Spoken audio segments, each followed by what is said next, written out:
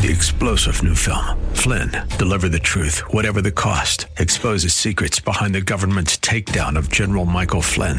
Flynn knew what the intel world had been up to. He ordered the first audit of the use of contractors. This set off alarm bells. He told the truth. He was the most dangerous person for Donald Trump to hire. They had to get rid of Flynn. Flynn, deliver the truth, whatever the cost. Available now. Watch it today. Go to salemnow.com. salemnow.com.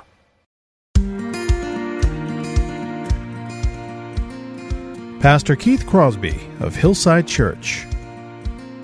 I don't want you as a Christian who has received the greatest gift that anyone can ever receive to walk through each day of the week morbidly obsessing over, am I saved? Am I not saved?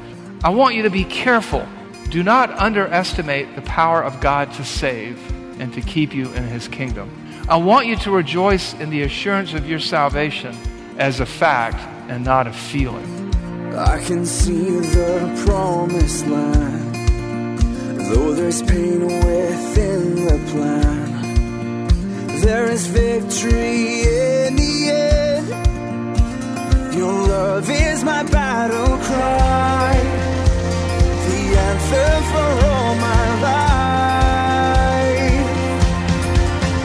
Every giant will fall, the mountains will move, every chain of the past you've broken into. All the fear of the lies, we're singing the truth, that nothing is impossible with you. Oh, nothing is impossible. Hello and welcome to today's edition of Grace to Live with Pastor Keith Crosby, lead pastor of Hillside Church in San Jose, California. We are delighted that you've chosen to spend time with us here on the broadcast today, studying God's Word. We would encourage you to follow along with us in your Bibles if you can. On today's broadcast, we'll be continuing with our Decoding Jesus teaching series. So if you have your Bibles, please turn with us again to the Gospel of John, chapter 3. Now here's Pastor Keith with today's study. Turn your Bibles to John chapter 3. John chapter 3, we're continuing our series on the Gospel of John. And really what we're going to do today is camp on one verse. I know I've been covering big swaths of Scripture as we've done this survey of John's Gospel, but today we're basically going to be in John 3:36. And what this is we've had this little mini-series within this series, Decoding Jesus, and we've spent last couple of weeks on the message of Jesus, parts 1 and 2. This is the message of Jesus, part 3, and after this we go back to what we've been doing, but this is a really critical verse, because this verse, let me just read it for you, John 3:36. Whoever believes in the Son has life. Whoever does not obey the Son shall not see life, but the wrath of God remains on him. This is the message of Jesus in a sentence. This is the last verse in chapter 3, and it perfectly summarizes chapter 3. And I just want to walk you through some of the key elements of chapter 3 so you'll know how we got here.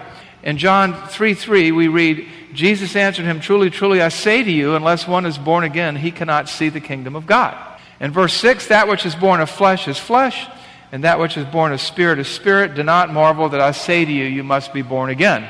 Verse 14 and 15, and as Moses lifted up the serpent in the wilderness, so must the Son of Man be lifted up, that whoever believes in him may have eternal life. And then John 3:16 through 19, for God so loved the world that he gave his only Son, that whoever believes in him should not perish, but have eternal life. For God did not send his Son into the world to condemn the world, but in order that the world might be saved through him. Whoever believes in him is not condemned, but whoever does not believe is condemned already, because he has not believed in the name of the only Son of God.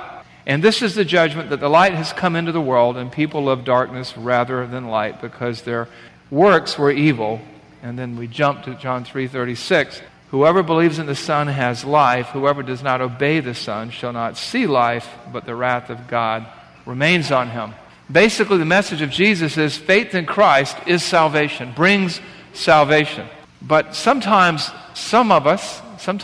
people say, but what if my faith isn't real? What if What does it mean to have faith in Christ? What does it mean? How can I be assured of my salvation? And John 3:36, among other things, deals with the assurance of salvation. People want to be sure that they're saved. I mean, after all, you'd hate to die and find out that you weren't. And so we look at John 3:36 and we say, what does this have to do with the assurance of salvation? What is assurance of salvation? What does it mean to have assurance of salvation? What determines our assurance? Is it feelings? Is it the opinion of others? Is there a perfect prescription or some standard or some recipe?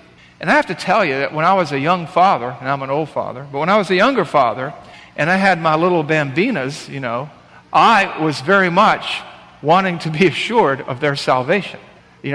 As parents, we want to spend eternity with our children, and this was a big deal for me. There's this huge desire to know that your child knows the Lord, and there's a certain degree of anxiety or fear sometimes, and even in adults when it comes to their assurance of salvation. And in John 3, particularly in verse 3:36, you have the punctuation mark. It's an exclamation mark that really ends John 3, and it is the message of Jesus and the gospel. And with this verse, I want to encourage you today that you can know that you have assurance of salvation. I want to engage you into thinking about where you stand with the Lord, particularly since it's Communion Sunday. And John 3:36 is that verse which really helps us to clarify all this in a single sentence. Now, it's a verse, too, that scares people sometimes, or people shy away from it because it says, the one who puts faith in Christ has life eternal, but the one who doesn't obey will not see life, but the wrath of God remains on him, right? I mean, that's a scary thought. But it's a summary of the entire chapter. And you know what? You probably noticed that we did a big jump. We jumped over this whole discussion between John the Baptist and one of his disciples about Jesus and this. But it really summarizes everything John the Baptist had to say as well. And what I'd like to do today is to talk to you about your assurance of salvation so that you can understand what assurance is, because the idea of assurance today is so confused. And so from John 3:36, I want us to understand four realities about the message of Jesus that relates to the assurance of salvation so that you can encourage and engage yourself and others in understanding this. Because today, it's so often in the last 50 or 75 years, the church, somewhat evangelized by the culture, has begun to redefine terms like Christian liberty is doing anything I want to whenever I want to. That's not Christian liberty. Christian liberty is freedom from sin, freedom from the besetting power of sin. And assurance of salvation isn't a feeling that you have. It's a fact. We think of it, I feel saved. I could feel like a blonde, but that wouldn't make it so. And so what I want to do today is look at this verse and unpack and distill and share with you four realities about the assurance of salvation so that you can think rightly about it. And the first reality is this. The first reality you need to understand is that your assurance of salvation as one who is born again, or even the assurance of salvation your child may have, is based upon facts, not feelings. I want you to rejoice in the assurance of salvation as a fact, not a feeling. And where do we see that it's a fact and not a feeling? We see it in John 3:36. It's right there. Call it 3:36a. Whoever believes in the Son has eternal life. That's a statement of fact. And the word there for believe is the word comes from the Greek verb pisteuo, which means to exercise or have faith. So you could also read it, whoever faiths in the Son has eternal life. That's a fact. And so you have to ask and answer in your own mind and in your own heart, have I put my faith in Christ? Have I believed in the only Son? Have I put my faith in Christ? Do I believe? Have I believed on the name of the Son of God? And if you have trusted Christ, if you really have trusted Christ, then you can be assured of your salvation no matter how you feel on any given day. We don't always feel very spiritual. We don't always feel confident. But the fact is, if you've trusted Christ, you're saved. Whoever believes in the Son has eternal life. Assurance comes from believing on the Son. That's the message of Jesus. In the executive summary, John 1 through 18, we talked about all these themes that we would look for. We find this same idea in verses 12 and 13 of chapter 1. But to all who did receive him, who believed in his name, he gave the right to become children of God, who were born not of blood, nor the will of the flesh, nor the will of man, but of God. The word right here means power, the ability. The bottom line is, if you trusted Christ, you're his. You are a child of God. You're not born through earning your salvation, the will of the flesh or the will of man or the efforts of man. You're not born from above because of who your mom or dad was. You're born of God. And because you're born of God, your salvation is a fact and not a feeling if you've trusted Christ. Jesus says this again and again throughout the Gospels. He says it in John's Gospel, and we see it here in John 5:24. What does it say in John 5:24? Truly, truly, that's where he's calling attention to a very important point. Truly, truly, I say to you, whoever hears my word and believes him that sent me has eternal life. He does not come into judgment, but has passed past tense, but has passed from death to life. There's your assurance. It's a completed event. Once you have trusted Christ, your eternal home is assured. You have passed past tense from death into life. Assurance is a reality, is a fact for anyone who has trusted Christ for their eternal life. Whoever believes in the Son has eternal life. Now some people go, but wait a minute, I just don't feel it. And I don't want you to misunderstand anything. It doesn't mean you're not going to have good days and bad days. It doesn't mean that you're not going to have days where you're like, I sure am glad I'm a Christian. Or days where you say, man, how could I think and act that way and be a Christian? I wonder if I'm saved. There's not going to be times where you don't go wobbly. Those days are going to come. In fact, we see it in the Bible. You may remember the story of the man, the historical account, the account of the man whose son was demon-possessed. And the boy would throw himself into the fire and grit his teeth and everything. The demon would do that whenever anyone tried to help the boy. And he brings his son to Jesus, and he puts his faith in Christ, and Christ is about to exorcise the demon. And actually, that's not right. Exorcism sounds like something that takes a lot of effort. Jesus was the Lord of creation. When he says out, they go out. There is no ritual. It's just a command from the God of the universe. But Jesus is about to remove the demon. And Jesus looks at the Father and goes, do you believe?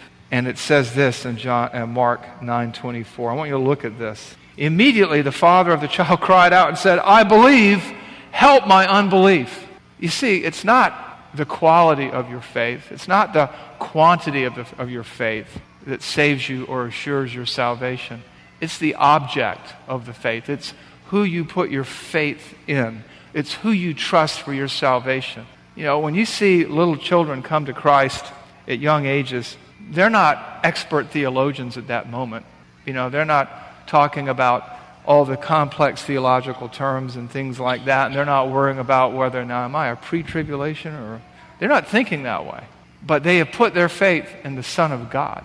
And they're having done so, the fact is their salvation is assured. They are eternally secure. And that's what's going on here. You may feel wobbly. You may have good days and bad days, but your assurance doesn't depend upon your feelings. It depends upon God. It doesn't depend upon your bulletproof confidence in God or your sinless perfection or how well you perform each and every moment of every single day. But it does depend upon in whom you've trusted. Have you trusted in the promises of God? Then whoever believes in the Son has eternal life. So I don't want you to suffer anxiety unnecessarily. I don't want you as a Christian who has received the greatest gift that anyone can ever receive to walk through each day of the week morbidly obsessing over, am I saved? Am I not saved? I want you to be careful. Do not underestimate the power of God to save and to keep you in His kingdom. I want you to rejoice in the assurance of your salvation as a fact and not a feeling. I want you to enjoy what you have and who you belong to. Now, what I want to do here is talk now out of both sides of my mouth, seemingly. Okay? You have 336A, and now we come to 336B. All right? But we come to our second reality. The first reality is to rejoice in the fact that your salvation is a fact and not a feeling. At the same time, I want you to understand that some people are naive about salvation or the assurance of salvation. That's our second reality. And a lot of times this has to do with the deficiency in terms of understanding the gospel. And sometimes we hear people engage in God talk. They believe in God, and we say, okay, they're Christians, they're believers. Sometimes I hesitate to use the word or ask the question, well, is this person a believer? So-and-so's in the hospital, were they a believer? Well, yeah, they believe in God. No, that's not what I mean. Are they a born-again Christian? A believer is a born-again Christian, but sometimes when we speak the Christianese, sometimes when we use Christian terminology, we open ourselves up. And then there are some people who just want to wish their loved one into the kingdom of heaven. But what we see here in John 3:36 is something we don't want to be naive about. And what does John 3:36b? What does the second half of that verse say? The first half says, whoever believes in the Son has eternal life. And the second half says, there's like an invisible but there, but whoever does not obey the Son shall not see life. Whoever does not obey the Son shall not see life, but the wrath of God remains on him. Now, why is that there? It's there to remind us of the fact that anybody can claim to be anything. And sometimes we can deceive ourselves into believing we're something that we're not. And so it's a word of caution. It's a word of care. And it's there because God loves us and He wants us to be clear on things. Now let me tell you what this verse is not talking about, the second half. Because people see that, okay, whoever has faith in the Son has eternal life. Whoever does not obey the Son will not see life. It's not talking about works salvation. It's not talking about being good enough to get into heaven. But you see, the facts versus feelings thing cuts two ways. It's a fact that if you put your faith in Christ, that you have eternal life. And it's a fact that if your life is characteristically one of disobedience and rebellion, that you haven't put your faith in Christ and you won't see life. You won't see the kingdom of heaven. You won't get anywhere near it because the wrath of God is still on you because you're not His child. And this isn't self-contradictory here. What's going on here is that there are times where we deceive ourselves. We want someone we love, we want to believe that they're a Christian when they're not. A lot of times in this world of easy believism, you get down there with your child as a parent and say, you love Daddy? You love Mommy? Well, Mommy and Daddy love Jesus. Do you love Jesus? Do you love dinosaurs? Can you fly? A child will do or say anything you want them to. And then we walk away and we get them baptized when they're 6, and then we're like, great, they're saved, and then they go on to live a life absent God. And we keep clinging to this profession of faith they made when they were 6 years old or 4 years old or 10 years old or 12 years old or 15 years old. And there is no indication of spiritual life. They live their lives as if God doesn't exist and as if they don't care. Which brings us to the language here of this verse. But whoever does not obey the Son will not see life. The word obey here, in some translations it says the one who rejects or the one who does not believe. The word obey here is a Greek word, and it's apatheon, okay? And, when you put all the inflection in there, you miss how to spell it. You would spell it in English, A-P-A-T-H-E-O-N. And what word is bound up in there somewhere? Apathy, all right? So the one who has faith is assured of their salvation, and the one that is apathetic and uninterested and disinterested and absent God will not see life, but the wrath of God abides on him. There's an old saying, you are saved by faith alone, but saving faith is never lonely. James puts it this way, faith without works is dead. It's not that works save, it's that when you are saved, you begin to change, to look differently. And that's what's going on here. Jesus puts it this way in Luke 6:46. And why do you call me Lord, Lord, and not do what I say? He puts it this way in John 14:15 and John 14:23. If you love me, you will keep my commandments. If anyone loves me, he will keep my word, and my Father will love him, and we will come to him and make our home with him. Well, what about other people who've never heard the gospel and don't know any better? What about good people who are just ignorant of the gospel? There's no such thing. There's no such thing. Why? Number 3, because there is no neutrality. There is no neutrality. There aren't good people and bad people and people in between. That's a human construct. A lot of times, as human beings, we like to sit in judgment over God and the way that He works and what He writes in His Word and the way that He operates. And so we come up with these scenarios, but we're asking the wrong question because we're looking for the wrong answer. That's why that Christian thinker turned that question on its ear. Why bad things happen to good people? No. Why do good things happen to bad people? In Psalm 19, verses 1 through 6, it makes it very, very clear that the heavens are declaring the glory of God, and day to day pours forth speech, and there's no place where their voice isn't heard. Those who have truly experienced the grace of God, those who have surrendered to Christ, those who have surrendered their whole person to Christ, will begin to live out and manifest and demonstrate a love for God. But if they are characterized by disobedience, apathy, disinterest, and uninvolvement in the things of God, then whatever they professed back there, sometimes people do things in desperation to get themselves out of a jam. Sometimes people do things because they don't understand it, but somebody asked them to. When I was 12 years old, somebody asked me to pray a prayer, which I did, because when you ask a little boy, do you want to go to hell? Most of them don't raise their hand and say yes. So I prayed a prayer. I had no idea what I was doing. And I lived my life for about a year or two, because I went to a Christian school, outwardly moral, but inwardly unchanged. And then when I changed schools and eventually went off to the University of Georgia, which is not known for its spirituality, who I was became very obvious. I remember dealing with a family in a previous church. Their son made a profession of faith. They rushed him into baptism. And then after that, he just lived a life of just willful disobedience. And the father kept saying, well, he's just going through a phase. Well, sin is not a phase. Sin is a condition. Eventually, he went to prison. Eventually, he denied the faith. And his postings on Facebook, if they don't border on the obscene, are just basically obscene and blasphemous. So I want to say to you, parents, keep presenting the gospel to your children. We started our kids out, the moment they could understand. I was talking about Jesus. Terry was talking about Jesus. We were singing songs. We were saying things to them. We were trying to indoctrinate them and brainwash them toward the kingdom. You labor like it depends on you, and you sleep like it depends on God. But, at the same time, don't take it for granted. We must not be naive. Churches are filled with people.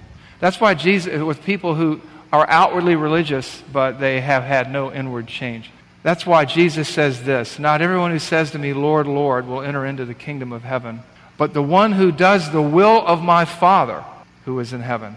On that day, many will say to me, Lord, Lord, did we not prophesy in your name? Did we not cast out demons in your name and do many mighty works in your name? And then I will declare to them, I never knew you. Depart from me, you workers of lawlessness. Now, workers of lawlessness is not a happy job title, okay? But these people who were outwardly religious, but they weren't characterized by obedience. I'm not talking about sinless perfection, but they weren't characterized. Apparently, they did stuff for God, but there was something not right with them in their heart. When you're right with God, when you have put your faith in God, when your salvation is assured, you're different. 2 Corinthians 5:17, therefore, if anyone is in Christ, he is a new creation. Old things have passed away. All things are becoming new. If you're saved, if you're born again, it should show. And the person who is disinterested, disobedient, and largely unchanged is likely unsaved. That doesn't mean that seeds haven't been planted. It doesn't mean that seeds won't be watered, and it doesn't mean there won't be a harvest, but let's not be naive. Just praying a magical prayer or God talk doesn't make a Christian. It doesn't matter when they were baptized or how many times they were baptized. If they haven't put their faith, if they haven't surrendered their will, if they haven't given their heart to Jesus, then their salvation is not assured. It's not just believing a set of facts. So be careful. Don't be naive. Let's not be naive about someone's alleged Christianity when their eternity is at stake.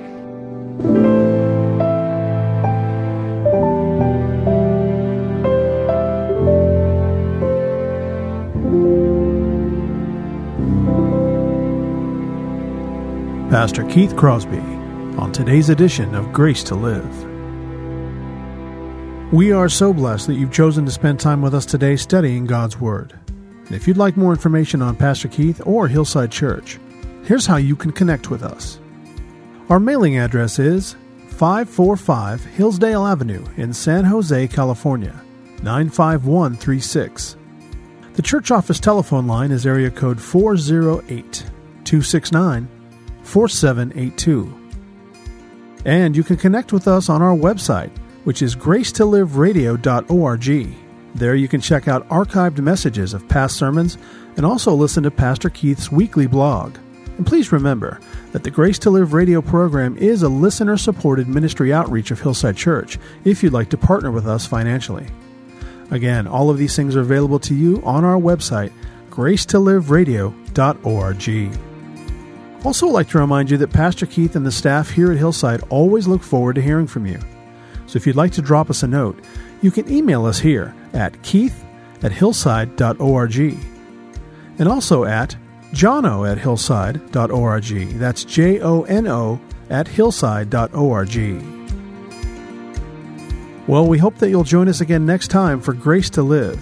But until then, I'm your host, Kevin Reeves, and on behalf of Pastor Keith and everyone here at Hillside Church, it is our prayer that the Lord will richly bless you. And thanks for listening.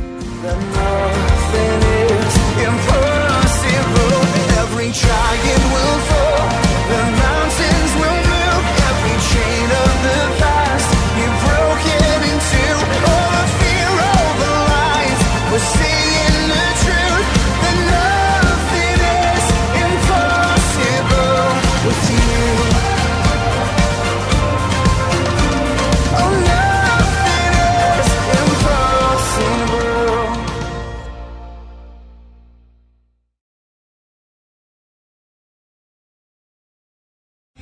3-star General Michael J. Flynn, head of the Pentagon Intelligence Agency, knew all the government's dirty secrets. He was one of the most respected generals in the military. Flynn knew what the intel world had been up to. He understood its funding. He ordered the first audit of the use of contractors. This set off alarm bells.